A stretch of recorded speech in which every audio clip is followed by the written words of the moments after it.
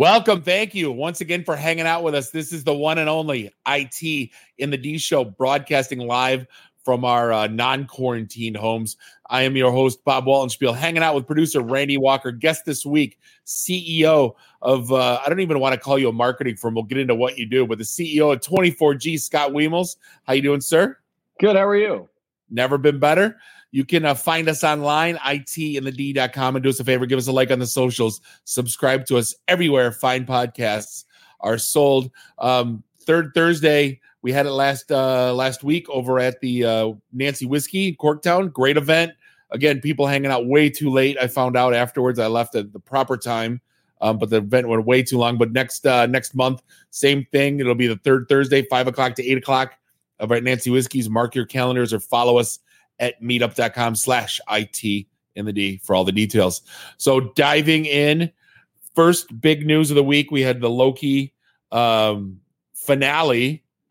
And now, Scott, we're not going to give any spoilers up, and everybody else, we're not going to give any spoilers up because you said it's still on your list. But all I got to say is they just threw a huge curveball into the MCU timeline. Yeah. Where now it's like, okay, what's real and what's not, and is the new bad guy worse than Thanos? And I think he might be, and then has everything been in an infinite loop? So like, there's 100 questions coming out of this, and what movie? So the timeline's out. Is this all coming out in Doctor Strange for this movie, or are they waiting till Thor? There are definitely ties to Doctor Strange in this, and there are ties to Ant-Man, the next Ant-Man. That's right. I forgot about that because of the quantum realm, and does that tie into this? And the colors were the same when they were looping. So, Scott, sorry, I don't mean to bother you, but this has been this has been like following this and getting through Bad Batch right now, because Bad Batch is starting to get super juicy. I think there's 3 episodes left, and there's some bombs to drop and tons of questions to be answered. So I'm completely looking forward to that. I like how Bad Batch is starting to fill in the gaps and tie things together that didn't seem related earlier in the franchise. Right. No, and they're doing like side quests now. Yeah, they're getting smart. I'm totally looking forward to the last 3-4 episodes. Yeah, for sure. So Scott, Randy gave his little review of Black Widow last week. I know you saw it. You caught it with your daughters. Is it cooler to get your daughters' feel of what Black Widow is, or do you enjoy it too, or is it a little bit of both? I don't know. I've always been a fan of the ass-kicking female superhero, but getting to see it through my daughter's eyes is pretty great. They're totally into it, especially my youngest Daphne. She's a solid fan. So I don't know. The one thing I was bummed that she didn't like. I saw it, Long Kiss Goodnight. Totally not a Marvel franchise, but I don't know if you ever saw it. Right. That's a good one. She wasn't into that one though. She likes the comic books better. No, it's fair. Like I tried to get my, I got 3 daughters myself, and I was trying to get them to watch Wonder Woman 84, and it was like, I'm good. What? Sit down with Pop, watch it. Nah, I'm good. Which had nothing to do with the 80s, by the way, which we crab about all the time, but it was still a cool movie. Did you see Black Widow? I was gonna say, did you see Black Widow at the theater, or did you rent it on Disney Premiere?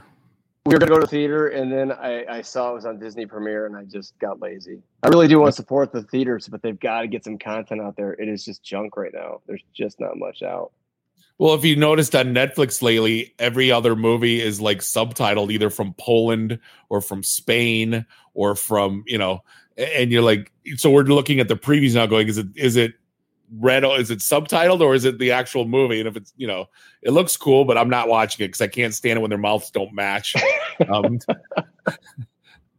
We tried to watch one series, and it was literally because then they hire the bad actors, so it's not the person's voice that's coming out of it. It's just some mundane actor trying to be them, and it just it never works out. So I got to dive into this because hands down, I put this on LinkedIn, so you know what I'm going to say right now. I've been to offices all over the world. I've been to offices in Tokyo. I've been to offices in Germany. I've been to offices Silicon Valley, all over the country. Cisco, Microsoft, and then hands down, you have the coolest office I've ever been to, like literally in my entire career. Thanks. That was quite the undertaking. My business partner jokes that I tend to get have a few drinks at night and then go online and buy things at auction. So Right.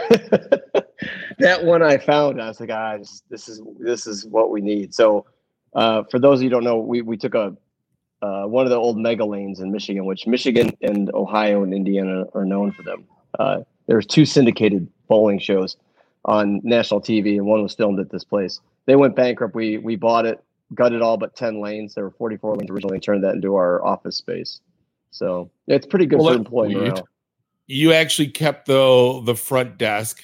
You kept the bar to the left. You kept the shoes, the bowling balls. Like, you didn't just keep 10 lanes. Like, you kept kind of a part of this place. I'm a massive hoarder, so we kept everything. Yes. So, but yeah, we kept all the bowling lanes, made the desks out of them, kept all the balls. In fact, we kept 44 lanes worth of bowling crap. So we had all the bowling balls, all the shoes. And we didn't know what we were going to do with them, but actually in the last Transformers movie before Bumblebee, they used all of our stuff for their post-apocalyptic fight scene at a bowling alley. So our shoes and old pins are famous, I guess. What scene was that? So it was the Transformers before Bumblebee, and there's a scene where they get in a Royal Rumble at a bowling alley.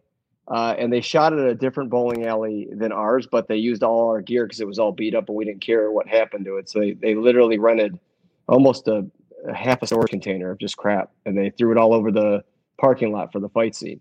And it's our pins and our balls and our shoes are all over in that scene. That's hysterical. Go ahead, Randy. You're on mute, bud. That was the last night, right? Yes. Yep. Too bad your stuff couldn't have been in a little bit better of a movie. At least it made the cut. I felt like that was fair enough. When they brought it back, I felt like I could finally part with it because that stuff had it had done something beyond just being thrown in the dumpster. So did you see that one, Bob? That was the 2017 one. It had Merlin and I've seen all of them. It was horrible. After the first one where they said shush, the parents are around and they here's these alien giant robots and they're like ducking behind the bushes. I threw the whole thing away at that point. How'd you learn how to speak English on eBay or whatever the heck he said? And I'm just like, come on. Or no, he found the glasses on eBay, but he learned to speak English. I forget, on YouTube or something. It was complete trash. They got too kitschy. I mean, you needed like a Michael Mann directing that is what you needed. Something like that, Yeah, right. Hardcore action. Yeah, it was too if you're aliens and this is land is foreign, what they did was completely ridiculous. But I digress. I know the movie's made for 8-year-olds and I'm looking way into it. When I met you the first time, my favorite conversation, me and you share something in common that is our absolute love for the old Detroit BBS scene. Yes. And I love waxing poetic on. Now, what did you like? I was a CNET through and through because I was a Commodore 64 kid with a 300 baud modem. Now, where did you, find your love for it? Did your dad turn you onto it? Did your buddies? And then.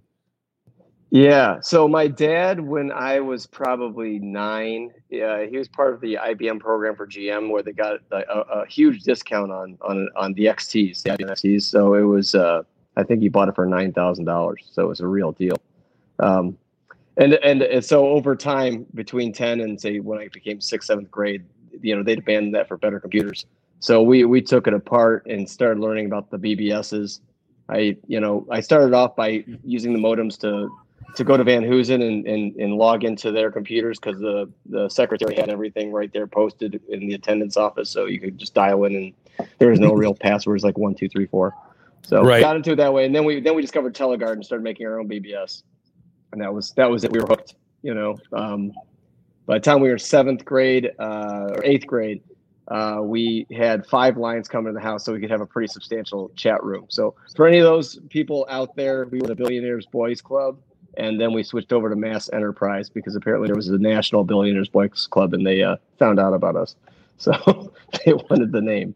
Which Right. now that I look back, I think about how small it is. Does that really freaking matter? Did you have to harass the seventh grader Right. out in the name of their BBS? So Yeah, the thing was, you didn't know if it was a 40-year-old man or a 10-year-old. So it's kind of like, no, I'm actually in Lake Orion right now, and I can't believe you know the Dragon's Den. I love the Dragon's Den. That was probably one of my favorite BBSs back in the day. Yogi's Cave was mine. Yogi's, yeah. So interesting story about that is, I think we were 313 at the time, moved to 586. I grew up in Warren, and Yogi's was Royal Oak based 248. And my buddy at his house had an Apple IIc and had basically like a script kiddie to get free codes from AT&T. And we let it run all night, got all the codes. I started using them so I could get to Yogi's Cave for free. And then the bill came about 9 months later for about $1,500, and the modem went into the garbage very quickly. My dad, if he would have, he's never hit me in his life, but I swore he was going to hit me that day. But yeah, I took almost a year off from being on a PC because of that. Yeah, we were into the Sierra Nevada game, so we had a pretty big download section of like broken wares. Right. A lot of them came with a Canada. Z. Yeah, it was always with a Z. With a Z, exactly. That makes it cool or something. I'm not sure what Right. that is. But the free codes, using those, figured out we had it was like, I think it was called like the Terrorist Cookbook or whatever. It had like how to build your own, device to call in using the pay phones, all that good stuff. How to make smoke bombs. What was your what baud modem do you have? Were you at a 9600 or do you still? Oh yeah, we were at the end. We were at 9600. We made it all the way that far. We started at 300 baud, and went up. So if you're not familiar, if anybody's not familiar with 300 baud looks like, imagine just plain text and just like basically going tick tick tick tick tick about as fast as a little bit slower than what you can read line by line for the entire. Like it would take probably 10-15 minutes for the screen to load, whatever it is that you were doing. And you were lucky enough just to get into one of the smaller boards to like the war board to like have a fight with someone that you could finish the argument in like 3 days later. No, and remember you could type the 300 baud and then it'd be like, the 4800. So it was always about how fast you could type. And if you could type faster, then it would load, right? That was kind of the game you would play. Well, it was the Commodore had like 1.5 high keys, so it was just this exercise in futility trying to type something out. But no, those were great times. I the waking up at 5:30 in the morning and for the entire summer just so I could get onto one of the boards because it was busy all day, and then going back to sleep. There's some I don't want to say there's a charm to it because I think one person at a time going to Google would suck. Put it that way. I haven't heard a reference to the Anarchist Cookbook in quite some time. That it was the Anarchist Cookbook. Yeah. Yes. Yeah. Oh my gosh, we lived on that thing for like a summer and a half, just doing nothing but whatever was in there. I remember we went to Lidl Drugs in downtown Rochester at one point to buy stump remover, and we bought it and they sold it at Lidl for some reason. And the pharmacist stopped us halfway through the transaction, like, "You boys are making bombs." we ran out of there as quickly as we could. We were actually making smoke bombs, but they knew. So we went down the street to the seed store and they sold it to us instead. The worst one we did was the Faygo, the glass 1.5 bottles. You remember those? Oh yeah. Like so we did the tinfoil balls. And I think we did it was Drano and water, and then we sealed it, and we put it in the parking lot at the intermediate school by my buddy's house, and nothing happened because I think we were too chicken shit to tighten it up all the way. But anyway, taking a huge step back, when I first introduced you, I said, with 24G, and I hate to call you a marketing agency because when you look at what you do, it's unlike anything I've been in contact with or anybody that I've ever dealt with. Like starting, like what you call yourselves a digital agency? Like what do you when you're introducing yourself to people? What do you call yourself? Well, the new brand is called Digital Transformation Agency, but essentially what we are is I used to work for different marketing and ad agencies in town, and I used to work in Australia as well. And what I saw was that there was a real slow transition to realizing that you had to be digital first. So I quit and I started a software development company. So at our core, we develop software, but we've now added a layer of marketing, training, and communications around that. So we go to market within those different market verticals. But there's always some sort of angle that comes back to us building our own custom software to service the market in a way that doesn't get serviced because, the rest of the agencies are going to off-the-shelf products. So, we're part brand focused, being that we work directly with brands, and part we work for agencies as well. We're not too picky. But really, at the end of the day, our core is developing solutions for customers within those three verticals. And we got into it right at the right time. The first job we sold was at General Motors, and it was a BlackBerry solution for their executives. So we had to run our own Bez server. So we had a colo somewhere. We were always running Ann Arbor and worried about the thing crapping out and having all the redundant drives. And then that was when VMware just hit the market. And then that was just a game changer for us, because then you could run on multiple machines, with the virtual instance. And then that allowed us to really just focus more on the front end solutions than the back end heavy metal, which is still a lot of companies are struggling with, right? The infrastructure of their own, legacy metal is really getting in the way of their solutions that they could create. Still all day. Yeah. So we had Greg Garrett on last week. That's how I got introduced to you. Oh yeah. With CGS. And, I kind of poked fun at him. I said, digital transformation, like that's such I don't want to say it's an overused term right now, but like everyone seems to have a different definition of it. I'm just curious, I know what his definition of it. What's yours?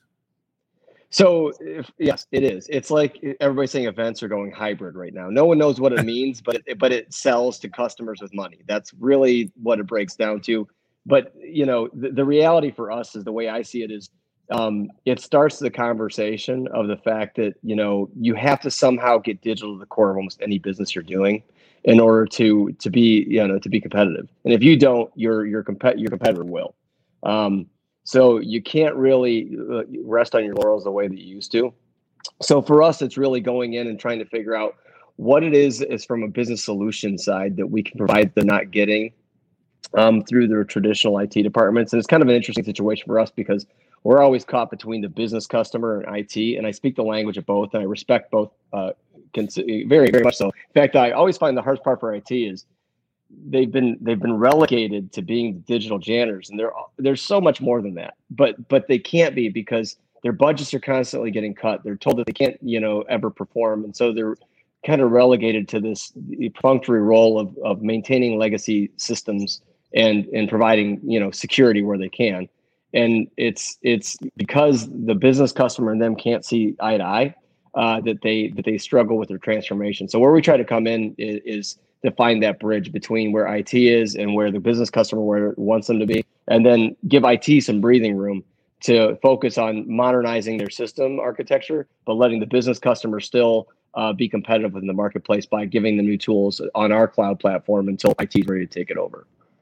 Well, that's what, when I was at HP back in like 05, 06, they were arguing that, maintenance is 80% and innovation is 20%. And we're still talking to people today where they're still using the same number. Like, it's never moved. That divide is still there, where IT departments are just spending 80% of their resources keeping stuff up, instead of just being asked to, innovate and how do we do this better, faster, stronger, cheaper, all those buzzwords. And innovate always. So that's the thing. So you're never left with a legacy system again, right? But that requires the business and the business customer to always be putting money back into IT, which is not something they're necessarily always keen to do. But that's the reality. Like, you need to see it, the whole concept. That's the other buzzword, right? People are selling digital transformation, agile, hybrid. These are the words that, it's kind of like VR, AR. I used to have a creative director that says if you said VR, AR, clients would shit money. And the reality is, it's like there are great applications for all of those things, but it's a matter of, is it the right application for whatever it is that you're doing? And that's where we try to be. We try to be honest. Most of our customers that we've made stay with us because we're not just trying to sell them on whatever that buzzword is and then move on. But I do feel for IT, because anytime you're in there and you hear the business customer just bashing them, it's like, those should be your best friends.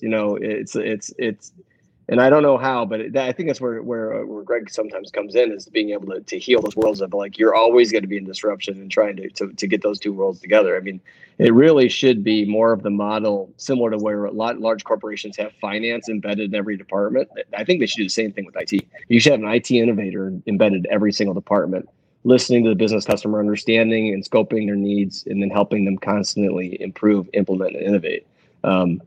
There's very few organizations currently that run that way. Well, I think the BA is a very underutilized role in the business. It's only in software dev. It isn't outside of that, which sometimes I feel it almost needs to be. I'm a people person, right? I sit between the business and I take the orders from the engineers to the customers. Right. Exactly.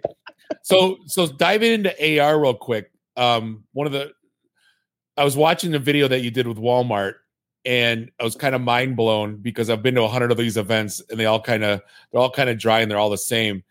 And 6 or 7 years ago, we interviewed someone that had like an AR book, and we thought they were going to seriously transform the way kids looked at books, and it never really took off. And here you are doing a live event where it was absolutely gorgeous.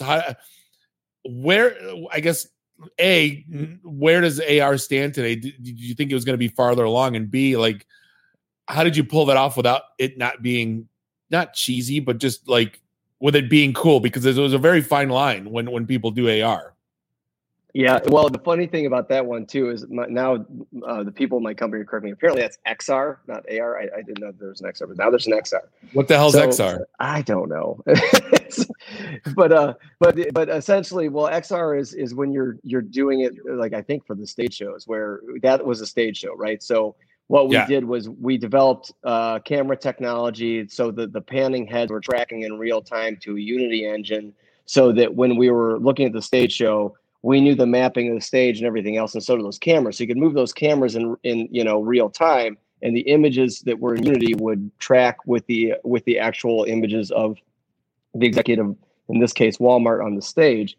And so that when we flew that Wright brothers plane over the audience, everything tracked perfectly, and that was like, it was a twofold, right? So if you were at the stadium, you would see it on the IMAG, the image magnification monitors on either side of the stage. If it was streaming live, it was very compelling because it was real-time mixed augmented reality with an executive presentation. So you didn't have to sit there and watch it with your phone. It was immersed. No, it was immersed, and people were watching the monitors. And now where we're going is we got that same technology, and we're using real inputs from people's phones so they can actually affect the visual three-dimensional graphics around the executives, right?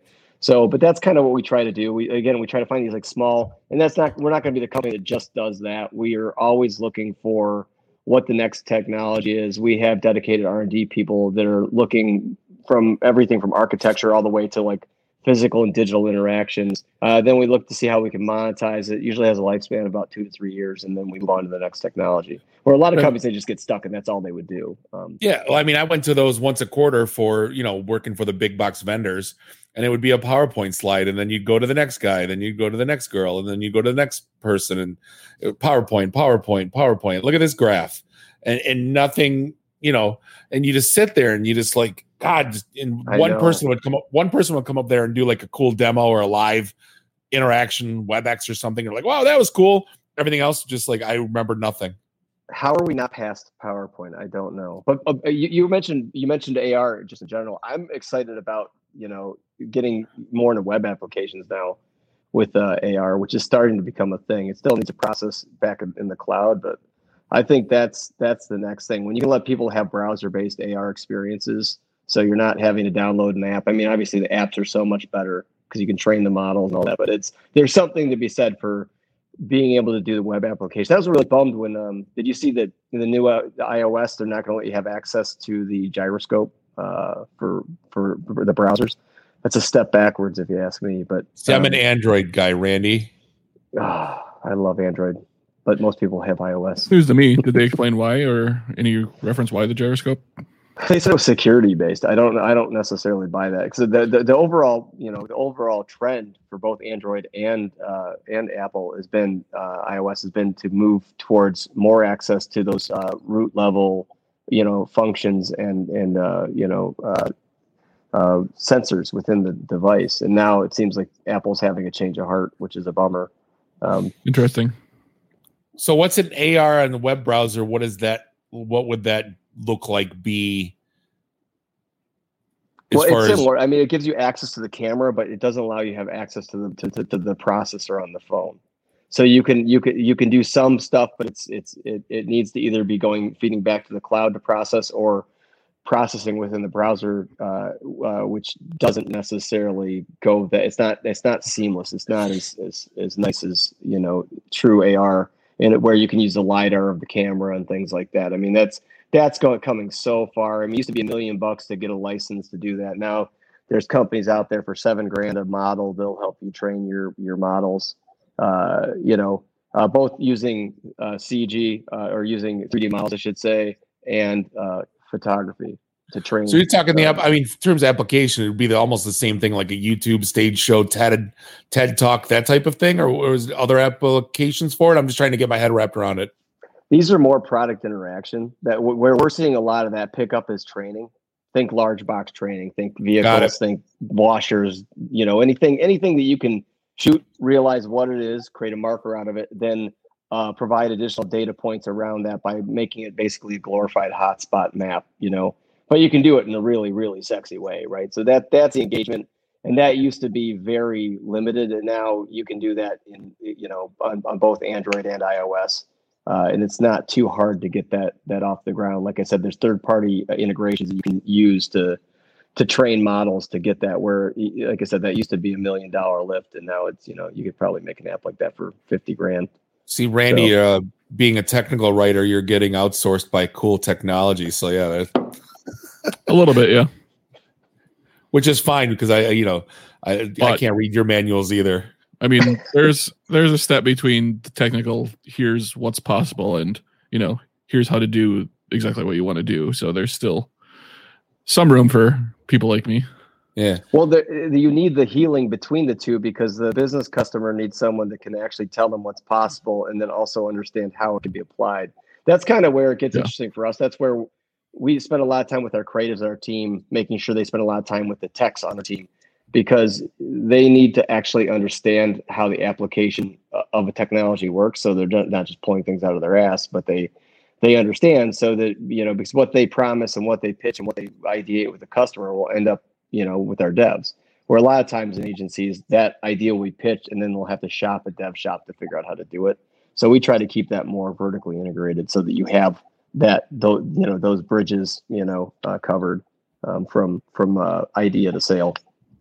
So with you guys kind of, part of your business being, the live event thing, how long did it take you guys to, and I'm not going to say pivot, but how long did it take you guys to transition to doing more the online stuff and getting the celebrity chefs and the bartenders and kind of getting, because it seemed like that became the norm for a while, is, hey, you're invited to this thing, they're going to ship you a box and you're going to cook a salmon fillet or whatever with, with Guy Fieri, I guess, did you, how far, or I guess how deep did you guys get in that, and how long did it take you to transition into that? Well, so what we did was it was a pretty, I wouldn't say seamless, but we went from live events, and then all that, being that we're working with a lot of agencies, they had to do the proverbial pivot. We're already their digital partner. We already had a virtual platform that was meant for live training. So we just retooled that and turned it into a virtual events platform that was kind of gamified. So everything that you do within the platform gives you points. Those points can be redeemed for free stuff that you would have normally gotten for going for a conference that they would have just given you. So we were able to take that and pivot, which is a horrible word, but we were able to basically, the biggest problem though is because we didn't have really great requirements of how that was to be sold. Our salespeople sold it 50 different ways. So in the end, we were fulfilling some pretty large contracts with, I'm not going to say it was vaporware, but it was definitely not as sound as the product that we originally imagined we were going to take to market, because each customer had their own demand. But we got to do some really great projects. Like we did Fastly's worldwide conference on that thing, which was pretty cool. And just being to be on part of that and hear what's going on with Fastly was pretty slick. Who else did we do? We did Tupperware. That was a pretty interesting one. Like real innovation going on in the world of Tupperware these days. So I was going to say, what's new there? The funny thing about Tupperware is that was like our third job with that new software that we put out there. And you have women over 65 that all use the platform, and it worked. So I felt like that was a testament that it worked. But it's really all about the compression lock. You push it down, the air comes out. It's high tech, I guess. So. Right. No, with the 65-year-old women, no. Can someone mute your phone? Can someone mute your line, please? Playing a conference call bingo. No, I'm just kidding. Yeah, the two things I actually, what I still have. I still use this. I took it from your office, the hipster laptop. Yeah, I saw that. I'm like, I need to have one of those. But when you were talking about the 10 lanes that you have, and you keep analytics on all your employees. Oh yes, so you can predictively or basically predict what their next ball is going to be. Then I was like, all right, I need to pay attention to these guys. Like whatever prompted you to do that, and like that, it seems wild to me. Anyway, being a bowler myself, my whole life, not in a creepy way. No. So, when we started the company, we were always big on R&D. So anytime we had time, in between jobs, rather than go to the bar, well, sometimes we would go to the bar, but we would also just do jackass things with technology that would eventually we'd figure out how to monetize. So one of our earliest inventions, remember those old round webcams that like hooked up to a serial, Absolutely. We figured out that to use it for object recognition, for tracking, for image tracking, and hooked it up to a t-shirt cannon, so that it could track you and shoot t-shirts at you. Totally useless. But eventually the technology, the scripts we wrote, we were able to apply for some event, right? So we've always done that. So the long and short of it is like the bowling alley just became like one big R&D project. So that bowling alley is running off our cloud software using Raspberry Pis to close contact. So the whole entire thing is running on Raspberry Pis and then feeding analytics up to our cloud software. And a few years ago, we had a big summer push towards trying to understand more AI. I think we're using TensorFlow for that when we did it, which is Google's machine learning microservice you can use. So with that one, what we did was we have so many people to bowl all the time. We have good data. We have good data sets on consistent data sets. So we fed that up, and the idea is like, okay, what are we going to do that's going to be cool? So you know how like when you biff, it gives you the animated, GIF or GIF, depending on how you want to say it, right? Wait, are you guys GIF or GIF? I need to know. GIF. I'm a GIF guy. Randy. Oh, wow. It's graphics. I don't care what the guy that invented it says. I love it. So how do you pronounce the acronym self-contained underwater breathing acronym apparatus? Do you pronounce it? But it's not underwater. It's underwater. What is this movie? Scuba? If you're following the rules for GIF. Jesus Christ, Randy. Go back on mute. He came preloaded. Randy came preloaded with that one. That was how dare you say it's GIF? I'm going to show you. Yeah. So I'll go with GIF because it's Bob's show. But how you fail and then it would show you somebody schlub falling off and made a pick image. So what we did is we wrote a script that started looking at how their averages were and predicting when they would choke and showing them the animated video of them failing before they would fail. So that was kind of our summer project, for AI. Actually, it was good for everybody who got behind it. And we really learned quite a bit about, using that microservice. So it was helpful. So how accurate is it? Like if we put, if it says, hey, you're going to get an 8 in this frame, are you guys running side bets and then? Well, it's now because of pandemic. It's crap. It's no good. But when it was going, it was decent. It was at least. But again, I don't know. I think you could have probably had a heckler up, that was meant because you get inside your own head, right? You don't want to be heckled by a computer or a person, right? So they're looking up at that, like wondering if it's going to show them the image of them, failing with the dad that falls down the lane and right chasing the toddler or whatever. So one of the things I wanted to talk about or hit on was, about 5 years ago or so, I got into the another word I hate, big data. Just, it's data, but it's big. Was that the biggest consumer of big data was not IT or anything else part of the business. It was marketing. And so what, I guess, as far as what you guys are doing in that world in terms of like the predictive analytics, I kind of wanted to transition that to business. How are you using that technology now for like, because right now that everyone, here's what you're going to buy next and here where, like like last week we talked to Greg on like how far are companies going with this? Do they really need all this data and this predictive analytics? Well, I guess where are you guys going with this stuff and how far is it going to go?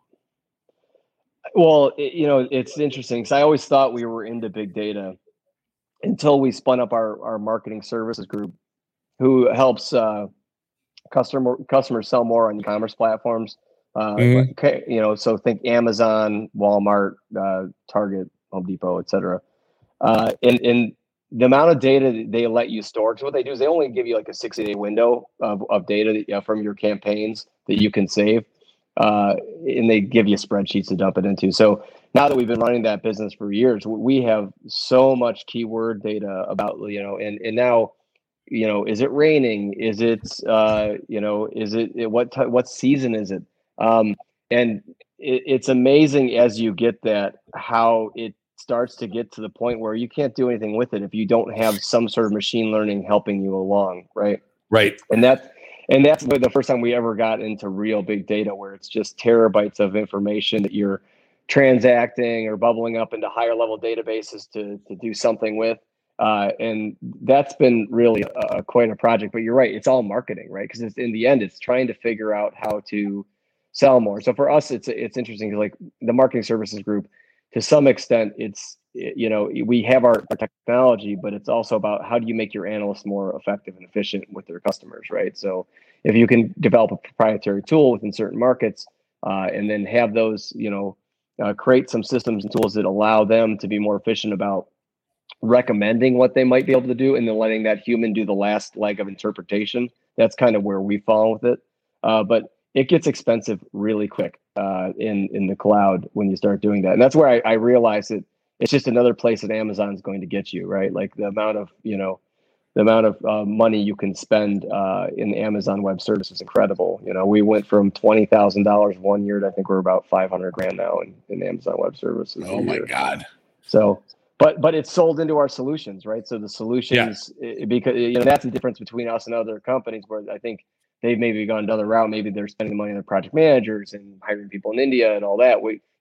Our pricing has always been built into that, so it accommodates it. But all my friends that I call addicted to heavy metal, because they're some of my buddies, they work for the healthcare systems and things like that, or the medical suppliers, and they're all heavy metal, right? It's all servers and co-locations. Oh, I thought we were going to talk Iron Maiden for a minute. Oh yeah, no, that's what I always imagine. Like I give them all AC/DC kind of right for Christmas, right? But no, it's like they told me like it's going to get expensive, Scott. You just watch, and it did, But like I said, it's built into our pricing model, so it works. Yeah, and I was, I've been on the infrastructure side my whole career, living in data. My first job was in a data center, but I've kind of got to the point where I'm a hybrid IT just purist, where put what's right where it needs to be and leave it alone. Like there's certain things that need to go in the cloud, there's certain things that need to sit on prem, there's certain things that need to be in colo, and there's no really true mix, there's no really true answer. And it kind of ties into marketing. And then one of the things I was thinking of when you're doing predictive analytics, it always sits in my head because it's what my first job in college was selling beer. And they were talking about the science, and you wanted to be at eye level. You wanted to be on the handle because your chances of selling that 6-pack went up like 30% if you were on the handle versus inside, eye level versus floor level. So like I've always been infatuated with the science of commerce. But sometimes at the end of the day, like, why did you pick the Chevy versus the Ford? And you're like, beats the shit out of me. I don't know. And it's got to drive marketers. It's got to infuriate them because sometimes there just isn't an exact science to why you buy what. Yeah, but it's gotten a lot better, and that's why when we started our Amazon group, that was my big thing. All the companies we started have been based on the fact of find the thing hard to do that no one's necessarily doing in that industry, and then go after that and make a niche. Right? You don't have to.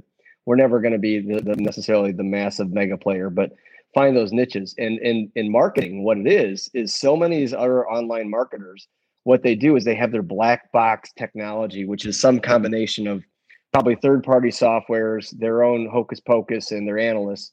And so when the customer gets the bill at the end of the day, they might not know how much of their spend was actually spent on programmatic advertising and, actually buying keywords that help them in optimizing their campaign, and how much of that is actually being absorbed as margin for that marketer.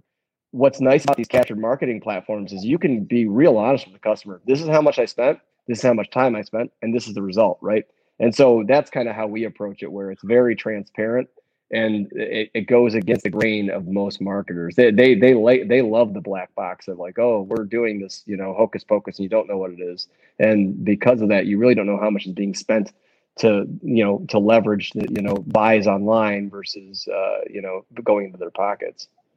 Yeah, and that's through COVID. I'm starting to get packages trickling in that I bought during COVID. And I'm not gonna lie, Facebook owns me. Like they literally own me. If you put out like anything Flash Gordon, if you put out anything like Natty Light t-shirts, I have a Natty Light captain's hat I just bought. It doesn't even fit my head, but I had to buy it anyway. I get rando t-shirts, I swear, every 2 weeks that I see it. I'm like, I have to have it. If it says Caddyshack on it, or if it's some stupid reference to an 80s movie, got to buy it. Because like they probably literally the analytics on me, they literally own me. They probably get a 40% hit rate on ads they put in front of me. And I'll buy it. Yeah, Facebook for me, they must think I'm Batman, because everything is some sort of utility belt with a knife built into it. I don't know what I searched for when, but that's all I get is that, and like camping tents. I'm not sure where I'm not too outdoorsy, but that's now Amazon. On the other hand, Amazon's got me. They know everything I need and I don't need, and I buy it all. Well, it's gotten ridiculous. Were we talking last week with Greg, Randy, or was it a different conversation? It was Greg, where we were talking about buying like a little $5 trinket, and they're like, "Do you want it tomorrow? Yeah, or do you want it just the normal 2 days?" And he just tested it out, and he got it at 6 a.m. the next day. He goes, "I didn't need it. I just wanted to see if it would work." Like their scale. I didn't want to do the math because I'm a math nerd too, but is Prime paying for, because they ship anything and you're getting it next day? And I know they built how many warehouses around hopefully it's in a local warehouse and not something they flew from halfway around the world overnight. Right. But how many warehouses are around our house now? There's the Silverdome. There's half the Ford plants now are Amazon warehouses. There's Hazel Park. Yeah, Hazel Park, the racetrack. Yeah. So yeah, but the fact that you're I don't really, but then here's the thing, you get spoiled if you buy it not on Amazon and you don't get it in the 2 days. You're like, what the hell's my whatever stupid Funko Pop Devo that I just got in the mail and I don't even remember buying that. But why isn't that here in the 2 days? They set this awful standard that other retailers have to follow. Anyway, I'm off. I'm just ranting. It's not a question. No, I like that, because that's exactly how. So I think of it Zazzle, or some site I've never been to before, but I got my wife these flip flops that are she's Scottish, so they're her McLeod plaid Scottish, and they're custom print, so someone has to put the order in and print them on a thing. Right. Next time she has a beach vacation, I was going to surprise her for it, and so I put in the order, and they're it'll be there in 2 to 3 weeks. I'm like, 2 to 3 weeks? What is this? It's now, meanwhile, she doesn't have any sort of vacation coming up. It was I'm pre-buying a present for later, so when I forget, I can give them to her, right? That was the thing. And I'm like, I can't believe how spoiled we are. Don't you remember the back of the magazines when you used to be wait for, I don't know, a year and a half for X-ray specs?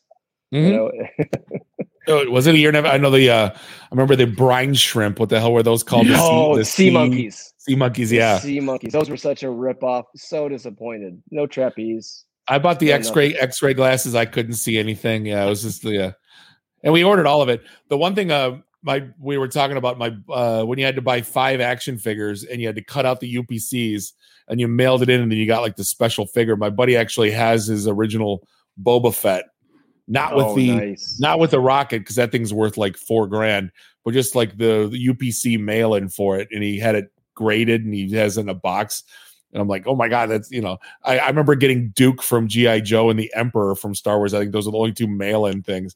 But you do nowadays, you just buy it online. There's no waiting, there's no searching, there was a charm to it. I'm not gonna lie.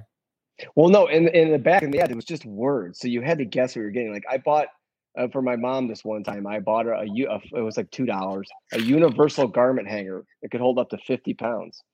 When it came, like I don't know, months later, it was a nail, which is Seriously? a nail in an envelope. Oh, it's like have you watched on YouTube the Wish.com package openings?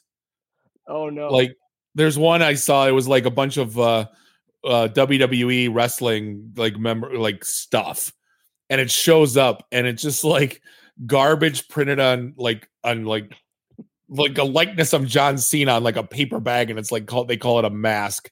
You know what I mean? Like it's this ridiculous like 50-cent items, and it's like he's looking at this going like, this is I think is Wish gone, because we used to get the ads all the time for like those crazy things that they would sell, and I haven't seen one in a long time. I wonder if it still exists. Still around.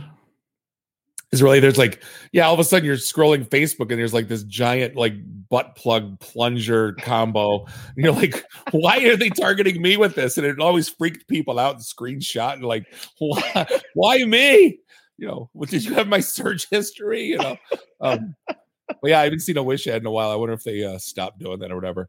All right, getting back serious stuff. I always like what would like the most, do you have can you even pick out, you don't have to call out the client, but like the most fun project you've worked on or the coolest kind of result you've had?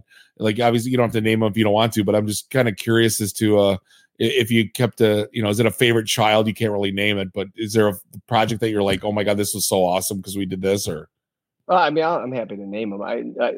I would say the most fun I would say client, not culture wise, but like because they challenge the hell out of you to do something new and like never been done before, is Nike.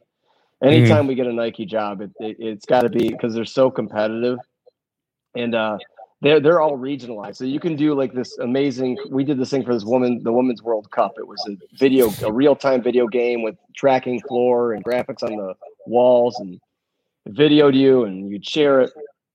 And we couldn't even get another Nike region to buy it from us because it's been done before. So I love their jobs because they're just always pushing you to the edge of what's possible, and that's fun. And it's Nike. It's kind of a compelling brand. So I would say Nike. And then we've done quite a bit of work at some of the Google developers conferences for different agencies over the years, and those are always cool because it's kind of the world of trying to appeal and create like these physical digital displays that appeal to both developers and architects and things like that, and also a business buyer, right, or IT executive, right? So the coolest one that we ever got to work on was the Whack-A-Mole game, like Whack-A-Mole, right? Mm-hmm. So we worked with the Google Cloud architects, and it was all about how quickly you could their pods regenerated online. So it's a pod's like their server. So it was called Whack-A-Pod. And if you type Whack-A-Pod, you can see the video of it. But what it was is you'd had to hit all the moles down instead of up. And when you hit them down, it actually sent some garbage code up to their pod, crashed a pod, and then it would let you know when it was back online. The pod would pop back up. The mole would pop back up. So you'd have to get them all down. And you'd win a prize, right? But the idea is you can't, because it's about how quickly they revision, they spin back up on their own. Right. So it was a pretty cool. But that's the Google's work is really neat, because it's always a challenge of how do you communicate that story in a technical way that appeals to two very different audiences, and there's a lot of work like that we've done. Not only that, when you're Google, it needs to be, again, something that no one's ever seen. I guess, how does that creative process work, right? Do you guys just like cruise up and down Big Beaver and, try to get some ideas? I mean, the creative process has got to be insane. I had to throw the Big Beaver in because we were talking about Troy, the 69, exit 69. But, I guess what does that process look like? Is it one of those like kind of like, hey, write a hit song and lock yourself in a room with a bunch of people for a week and see what comes out? Or what's usually, that look like? It's like one or two creative sessions, depending on whether we're working direct or through an agency. They might have the high level creatives. We've got more of the executional creatives, and you kind of get together and you just put together a pitch deck. You come up with 5 to 10 ideas, one sticks, and that's the one that you go with. But that's a lot of fun. And those custom jobs, I mean, they're a lot of blood, sweat, and tears, but they're always, interesting. And like we did Game of Thrones. Actually, that was a pretty cool job too. Remember when I don't know if you guys have ever watched GOT at all, but like the Hall of Faces year, we made them an app that allowed you to make yourself dead and put you inside in their Hall of Faces. So it made a movie trailer of you as the star. So when you went through the Hall of Faces in that animation, we feathered you in, and then it locked in your image, and then it did the Game of Thrones teaser, and it was really cool because they wanted other people's faces in there too. So it was used throughout the globe. So we had to figure out the regions by IP address so that we could kind of have a more diverse audience of dead people in the the structure of the Coliseum. And then you had the ability, we were using AWS for this one, but we had to make sure that there was a purity filter of some sort to make sure there weren't any Anthony Weiner photos. It was all, looking for eyes in a mouth. So right. We didn't have any. It worked pretty good. What we put together, we didn't have any flashing, but we did have a few dogs and cats that made it into the Hall of Faces. So, but that was a lot of fun, and we got to work with the HBO Go architects on that one because they have all kinds of standards they have to meet. So that was a good project too. Yeah, it reminds me of I'm a huge pro wrestling nut, and during COVID, instead of having an empty crowd, they put up 5,000 televisions and let you stream onto, and I guess the first week or so it was a little bit of little bit of stuff got leaked through, and then they caught it, and then they put a little put some security behind it, but it always made everyone was weren't watching what's going on TV. They're in the ring, they're looking to try to catch someone doing something illicit on the TV. So anyway, that was fun, at least for me. But hey, so I guess last thing, you guys are, the reason why we hooked up was podcasting, and yes. I think you started your first episode. Have you seen it yet? I watched the first 5 minutes. So yeah, our idea is we want to break them into smaller chunks to make them more content marketing, but that podcast feel.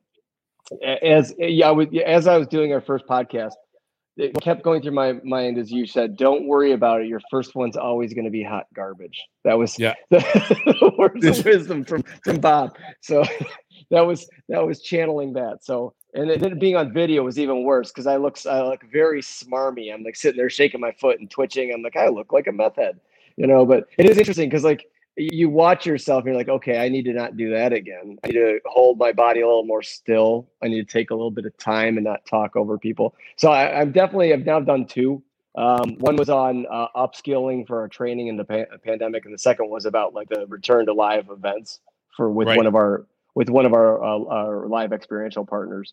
That's the one I watched. Yeah, okay, that was slightly better. Rich Fowley, who did the facilitation on that one, that guy's a PBS nerd. He's got a decade of doing PBS interviews on books. So he really is. He helped facilitate that pretty well, I thought. But I get that's how I learned how hard this is.